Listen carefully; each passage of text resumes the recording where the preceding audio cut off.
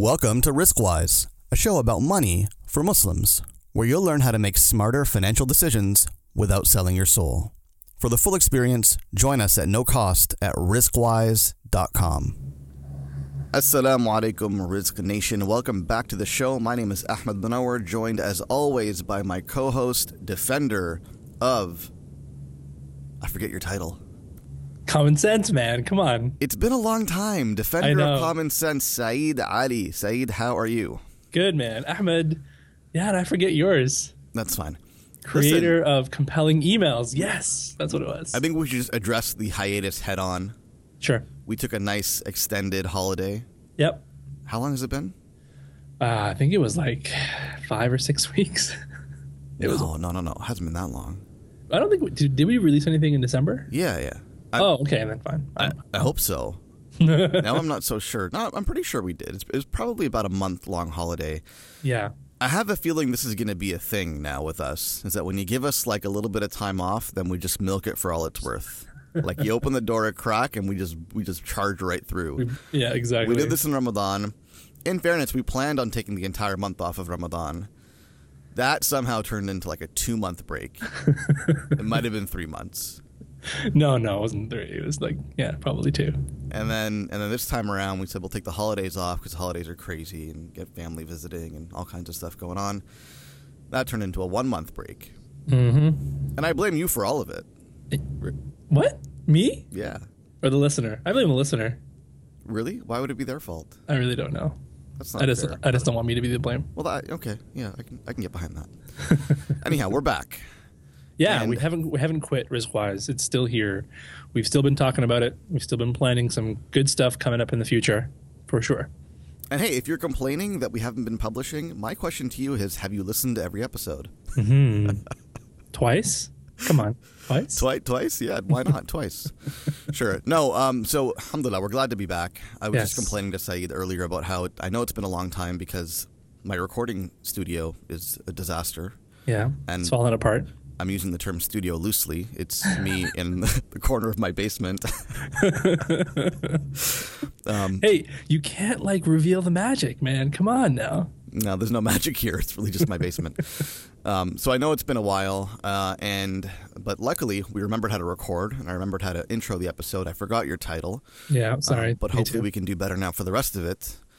Today, Saeed, we are, I think, closing out the topic of debt. Yes. This is the last one that we're going to do on debt, for now anyways. Mm-hmm. And I apologize. We were supposed to do this before the break, but we didn't.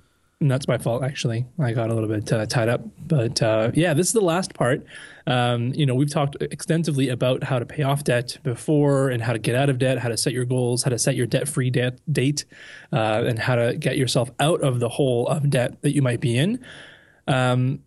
Today, we want to address how to stay out of debt. If you're already there, if you don't have debt anymore, or for you to visualize the time when you no longer have debt, how do you keep that moment going and not just be a single moment in time and you're back in debt the next day? How do you stay out of it?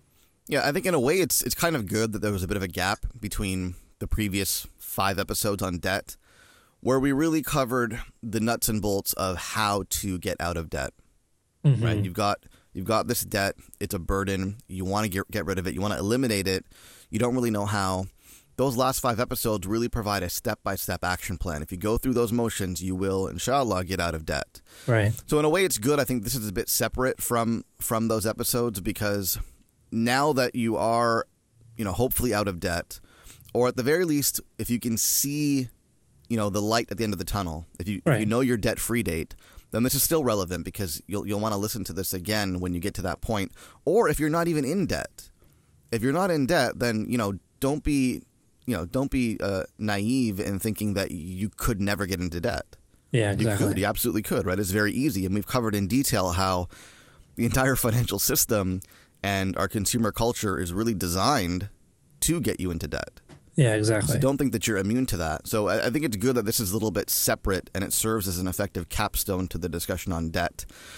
And you, Saeed, I think have 4 really, really important tips for us all to keep in mind. Mm-hmm. Yeah, and the first one is to feed yourself some humble pie. recognize that if you're debt free today, or the moment that you become out of debt and become debt free, recognize that it's easy to get back into debt. Super easy. If the debt that you had was credit card, line of credit, stuff that you had spent on stuff, like we call it in the industry consumption debt. So if you're spending on stuff that you consume, like, goods, services, not something that really builds assets or equity, just regular consumption stuff like electronics, computers, makeup, handbags, that kind of stuff, right? If that is what got you into debt, even if you had some kind of major windfall today and an inheritance or something today, and that wiped out all of that consumption debt, you'd probably get back into debt tomorrow, right? Because it's not necessarily the debt that's the problem.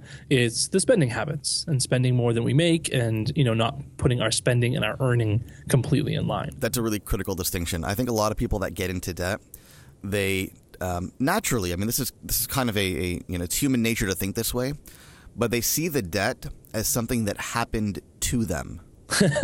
Yes. Right? Not Yes. something that they did, not a situation that they created for themselves. Right. And that's very dangerous. Obviously, it's easier on your nafs and on your ego and on your self-esteem to think, oh, yeah, the debt happened to me. This just happened. I don't know how, but it just happened. That's much easier on yourself, but it's also kind of, dishonest, and it's unfair to you, right? Because in the end, we've talked a lot about habits. Yeah, exactly. And that's and the consumer debt that Said's referring to, credit cards, line of credits, that's all habit driven. It's all habit driven, right? And if you don't root out those habits that got you into debt in the first place, then you're going to find yourself right back to where you are. Exactly. And if it wasn't consumption debt, like I know people who, that's not where their debt came from. It wasn't from just spending on stuff, but it was, let's say, house. And it was, buying a bigger house and they had a bigger mortgage, or renovations. Sorry? School. Oh, yeah. School. Well, I'm not really too worried when people have school debt that they're going to go back into it. Unless they choose not to work ever and, go for a master's and PhD just to not be in the workforce. Right. Yeah, that's a minority, right? I think people who have school debt, once you're out of it, I'm not too worried about people going back into school debt. But debt related to consumption, debt related to a house, like I know many, many, many people who bought a house, made it their life's mission to eliminate the mortgage on their first house, did that, and then bought a bigger house. And then they started right back at the same place and then did it again. And then they wake up at 50 and all they have is a house and no actual liquid assets. They're really probably not any better off than anybody else, because they just kept, their mission was to pay off the mortgage, but then they just got a bigger house after they pay off the mortgage, and then again, and then again, and they still had continuous mortgages and continuous debt payments. So, getting out of debt is definitely a struggle. I'm not going to say that's the easy part, because it's not. But staying out of debt is that long game. It requires that consistent behavior change and recognition. And I think, one of the key ways, the second point that I'll make is that one of the key ways that you stay out of debt is define yourself as someone who doesn't have debt. I am a debt-free kind of person. This is really interesting, because I have would it be a high threshold or a low threshold? I'm not sure, but I have I think it's a low threshold for BS. Right. Yes. It'd be a low threshold, right? Low threshold. This sounds like something I would have read in some really hokey, airy-fairy kind of spiritual self-help book. Define yourself as whatever? Yeah. Okay. But I'm inclined to believe you. So sell me on this. You probably should have told me about this before I wrote it down. Because I kind of picture myself in the morning saying, I am a debt-free person. Oh, the incantations, the Tony Robbins method. No. That's not what I mean. No, I'm not saying that you repeat "I am a diamond" or whatever 100 times a day. When you define we all define ourselves in certain ways. We all do. If you enjoy spending time on Instagram and looking at people who cook like elaborate dishes and beautiful whatever, you can define yourself as being somebody who appreciates that, who strives towards it, who cooks well, likes to cook well, like to make a different dish every day. That could be how you define yourself. You could define yourself as being a fashionista, or I don't know what the male equivalent to that is, but a fashionable male. You could define yourself in many, many different ways. And really what matters to you is how you're going to define yourself. So in this respect, and this is totally separate, like you can still be a debt-free person and still enjoy good food and good clothes and that kind of stuff, as long as you do that all within moderation. But if you define yourself as a debt-free person, it's an internal thought process that you would believe that I'm not the kind of person who spends money recklessly and gets into debt. I'm not the kind of person who pays stuff with my credit card unless I already have the cash for it in my checking account. So a credit card is not credit, it's just a means of transaction, right? I could swipe my debit card, but I'm choosing to swipe my credit card for the points or whatever, which I've already talked about, whether that's even beneficial. But I think it's I'm a little bit convinced. I think it's a powerful statement, but it becomes really powerful when you connect it to your worldview. Mm-hmm. Not just about money, but about life. We've talked about this. Everyone has a story about money, right? But that story about money is driven by your general worldview, your general outlook on life, the way that you carry yourself, the way that you choose to lead your life. That's really what drives your spending and your relationship with money. So I'll give you an example. I was reading a book the other day by a marketer, and he was giving some, like, it's a book about entrepreneurship.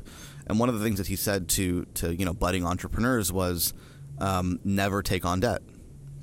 Always pay everything in cash. Why?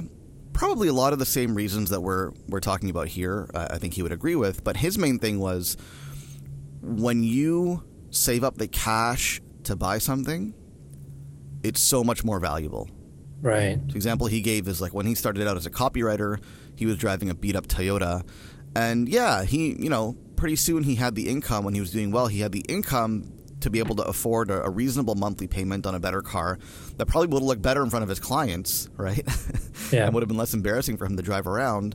But no, he decided he was going to never take on debt and only pay cash for those kind of major purchases. So he saved up the 30 grand, 40 grand, whatever it may be, and he bought a nice car. And when he bought it, that car was so much more valuable to him because he knew that he earned it with his hard work. Yeah. Right. And so that's his story. That's his worldview. That's, he decided he was somebody that was only going to make those major purchases in cash, and that motivated him to work harder. Yeah. That's a very, very interesting point. I actually was talking to a friend the other day who knows you, and was saying how they envied you and your wife for how anytime they drop by your place, it's always clean. Like, it's not cluttered with stuff. There isn't and they were complaining that their house, there's boxes here and boxes there and like clothes that are unpacked and suitcases and those Rubbermaid big boxes that, are just cluttering their whole place. And I was like, yeah, I think that might be the point. I mean, I think the whole point is... that's why it takes us so long to answer the door. Hold on. We're coming. We need to climb over all our stuff. No, like if you define yourself as somebody that, has the latest of everything every year, all the time, you're going to accumulate a lot of stuff and you're going to spend a lot of money. If you define yourself as somebody who doesn't need to fall into that consumerist trap of always buying the latest everything, the latest fashion, the latest electronic every single time, then you're not going to have as much stuff, and you're not going to be climbing over these Rubbermaid boxes to try and get to your front door. Well, that's a great example, right? You use the fashionista example. A lot of people define themselves, not just women, but define themselves as always having like the latest trend, and the greatest clothes, right? The best shoes, the best shirts, whatever, right? The best handbags. Yeah. And if that's how you define yourself, and if you become known to be that person, then you got to keep up. Right. You got to keep up to that reputation. Exactly. And that requires going out and buying the latest stuff all the time. Yeah, like I know some people who define themselves that way, but actually make a lot of their own stuff. And that I think is pretty cool. But yeah, if you're going to go out and pay retail price for everything that's new released on the front of the rack, then yeah, I think that's That's difficult. But yeah, if you define yourself as being the kind of person who does not spend money before they earned it, like that I think is very powerful. I think that's how many people get into consumption debt. They spend money because it's available on their credit card, not because they've actually earned the money that's going to pay for it. So start there. If you want to stay out of debt, define yourself as somebody who does not spend money until they've earned it, and that'll go a long way. I think the whole minimalism movement is really driven by this kind of thinking. That a lot of minimalism is this idea of living with less. Right. Really, what as Muslims, it's what we would call zuhud, right? Yes. Or like asceticism or doing without. Yeah. But it's taken on. It's gotten quite big, I think, in mainstream circles. If you Google minimalism, you'll find all kinds of blogs, and there's there's sub communities within that. There's Right. the tiny house movement, which Saeed and I we've talked about. I don't know if we talked about in the show, but No. the tiny house movement is this idea of building like a tiny house that is literally 100 to 200 square feet. Yeah, And there's people do this. It's a thing. There's blogs out there about it that show you how to do it. There's documentaries about it, and people have embraced this tiny house living. right. And that's just part of the minimalist movement. But I think what's really driving that movement is that people got so fed up with having so much stuff, and they Right. realized that they were literally working just to maintain this stuff. Mm-hmm. They were taking on jobs that maybe they didn't like, or they were taking, They're sticking with a job that they hated, for sure. Right. Maybe they would have liked to do something else, but it required a pay cut, which would then make them lose stuff. So then they Yes. stuck with that job, or they got they lost their jobs, for example, and then what they realized was that they had all this stuff that made that crisis more of a crisis than it needed to be, because they have a mortgage or whatever, right? Right. And those experiences, they forced those people to really think hard about what they valued, whether all the stuff was important or whether there were other things that were more important. And Right. then they defined themselves as the kind of people who don't need a lot of stuff. Yeah. And they embrace this minimalist movement, and now it's a really big thing, and it's only going to get bigger. Yeah. I hope so. I mean, I think that this is a rant for another day, but I think, consumption has gone to a completely ridiculous level where we are in 2016. I don't want to rant on that too much, but yeah, I hope you're right. And I hope that and what I would advocate for here on RizqWise is that as Muslims, we have a lot of priorities in the world, and after this world. So spending money and consumption and latest and greatest and that kind of stuff probably shouldn't be up there. But that's probably a podcast for another day. Can I move on to point 3? I like it when you get preachy, though. I know, I'm looking at the time. I'm like, we're only halfway done. Yeah, go for it. So point 3, okay, so everything that we've talked about is basically you taking responsibility for your spending and the amount of money that you can choose to spend and not spend. But sometimes you come into debt that's not necessarily your spending fault. It's just lack of preparation, right? It's still kind of your responsibility. No, sorry. It's still completely your responsibility to stay out of debt. But it's not necessarily, you don't cause that debt every single time. For example, emergencies, big expenses that are irregular that you kind of haven't in the past prepared for. Things like my brakes and tires story. Yeah, from a right. few months ago. Yeah, right. Repairs to the car that you should know if you own a car. You should know that you have to maintain it, and that's going to require some outlay of cash every once in a while. And you should know that because you have a car, you should be putting a little bit of money aside for repairs, so you're not, your whole life and world and finances are not thrown off. I'm the kind of person who believes that cars should maintain themselves. Okay, explain that. No, I'm just saying. I was like, what? It was a throwback to your point number 2. Let's keep going. Ignore me. So, okay, what I think you should do, and what really, if you truly want to stay out of debt and not just create a single moment in time of being debt free and then you're back into it later on, if you really want to stay out of debt permanently, then you've got to create some cash. You've got to build some cushion, whether you call it an emergency fund or a cash cushion or whatever you want to label it. You do need definitely an emergency fund. How much you need to, once the debt is gone, we need to be building cash for emergencies, that if something bad happens that's completely out of the blue, completely unexpected, that we have cash for it. we're not going into debt and dipping into credit cards and lines of credits and getting into old habits of building up debt. We need to create a cash cushion. So emergency funds, common wisdom says it should be at minimum 3 months of your expenses.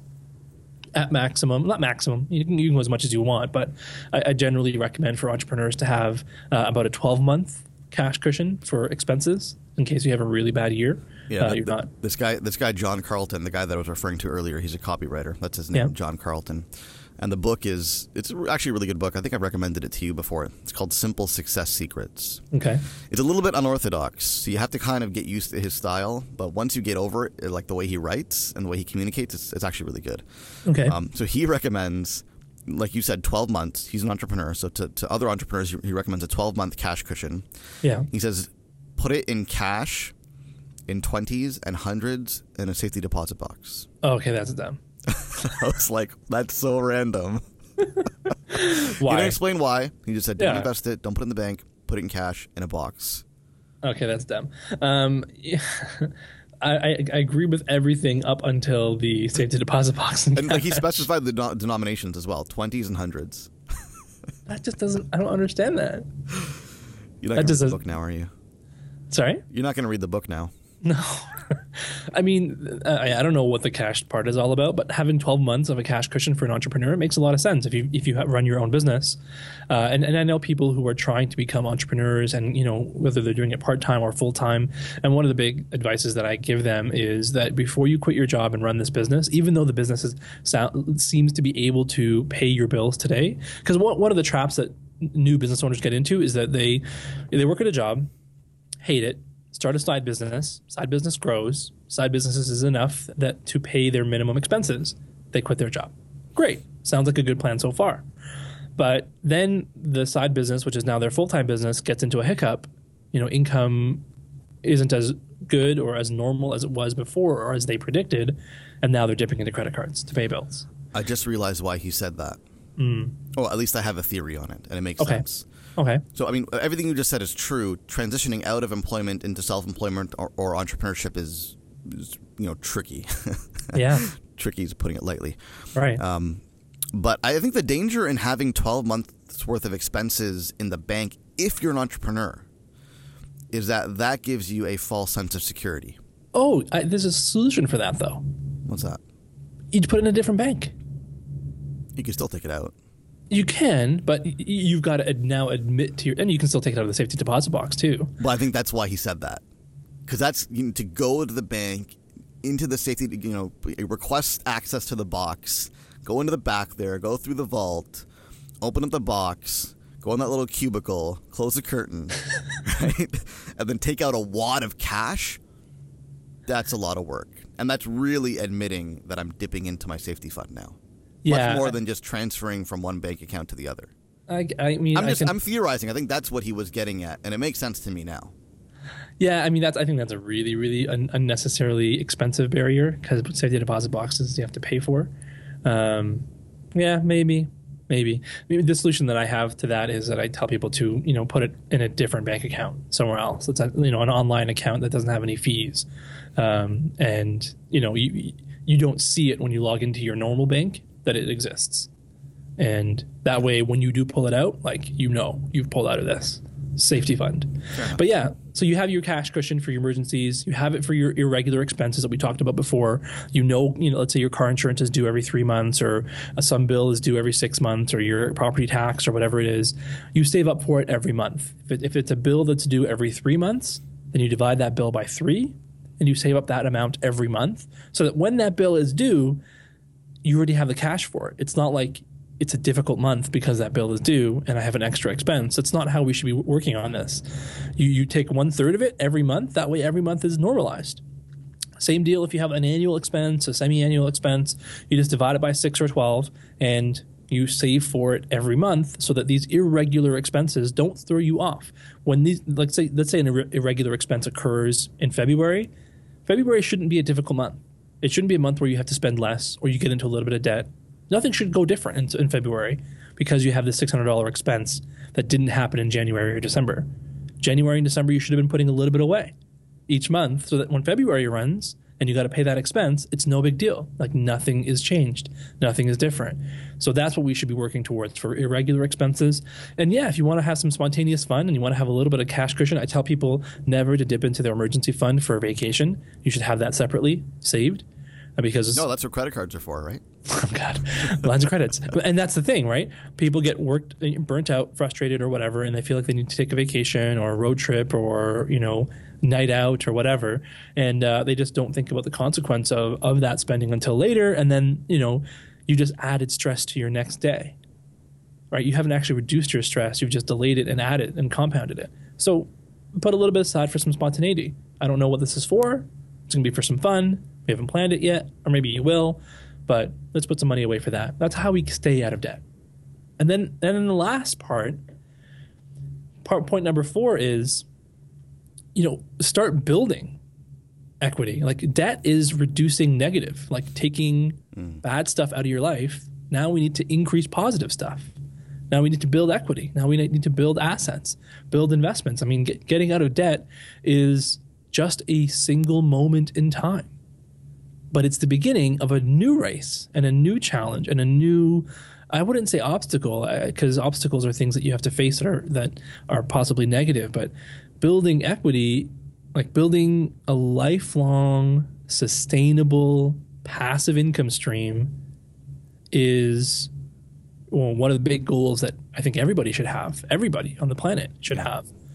This is really important. Honestly, probably the most powerful thing that you've said over the course of this entire, the life of this podcast, Rizkwise overall, the one statement that's had the most effect on me personally, is in one episode you said something to the effect of, every dollar you spend today is borrowing from your future self.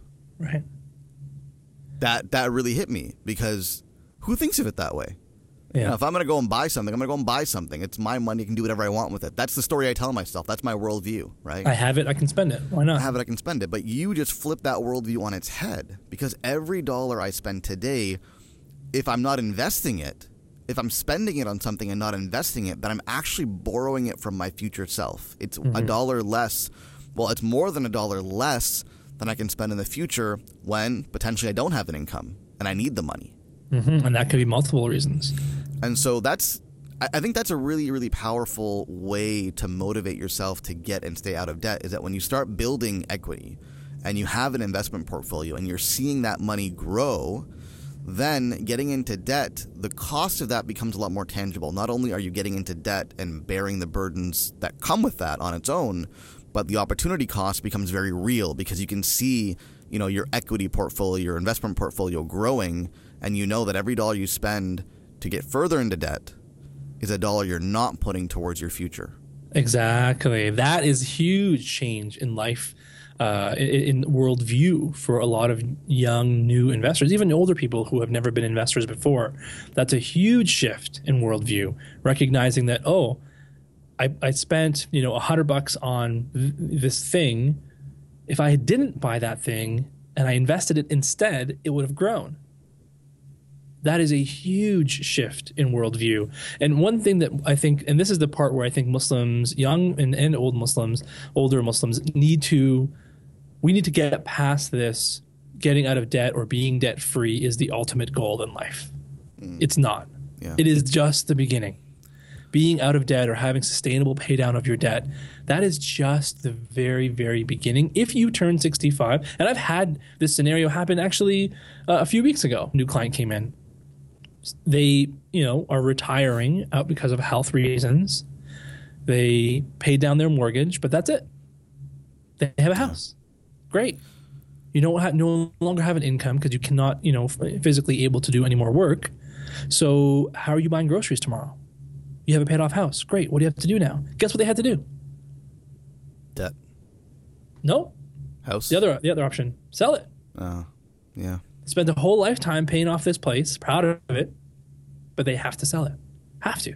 There's no other option other than debt, which is not an option that they want to do. I think societally and culturally, we live in a time where debt is so commonplace that it's understandable that people feel a sense of accomplishment when they don't have debt, because it's just so normal. The average household debt is I don't even know. It's in what, tens of thousands of dollars, isn't it?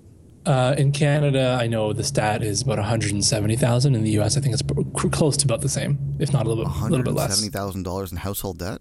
Yeah. Well, that includes yes. Consumer debt's much lower, I hope. Consumption debt is less than 30 grand. So it's normal. It's commonplace, right? So when you're zero and the average household is 170,000 in debt, then it's natural to feel a sense of accomplishment. But the reality is, and what Saeed's trying to communicate here, is that really you're neutral. You're treading water. You're not drowning. Yeah. You're treading water, but you're not really going anywhere either. Right.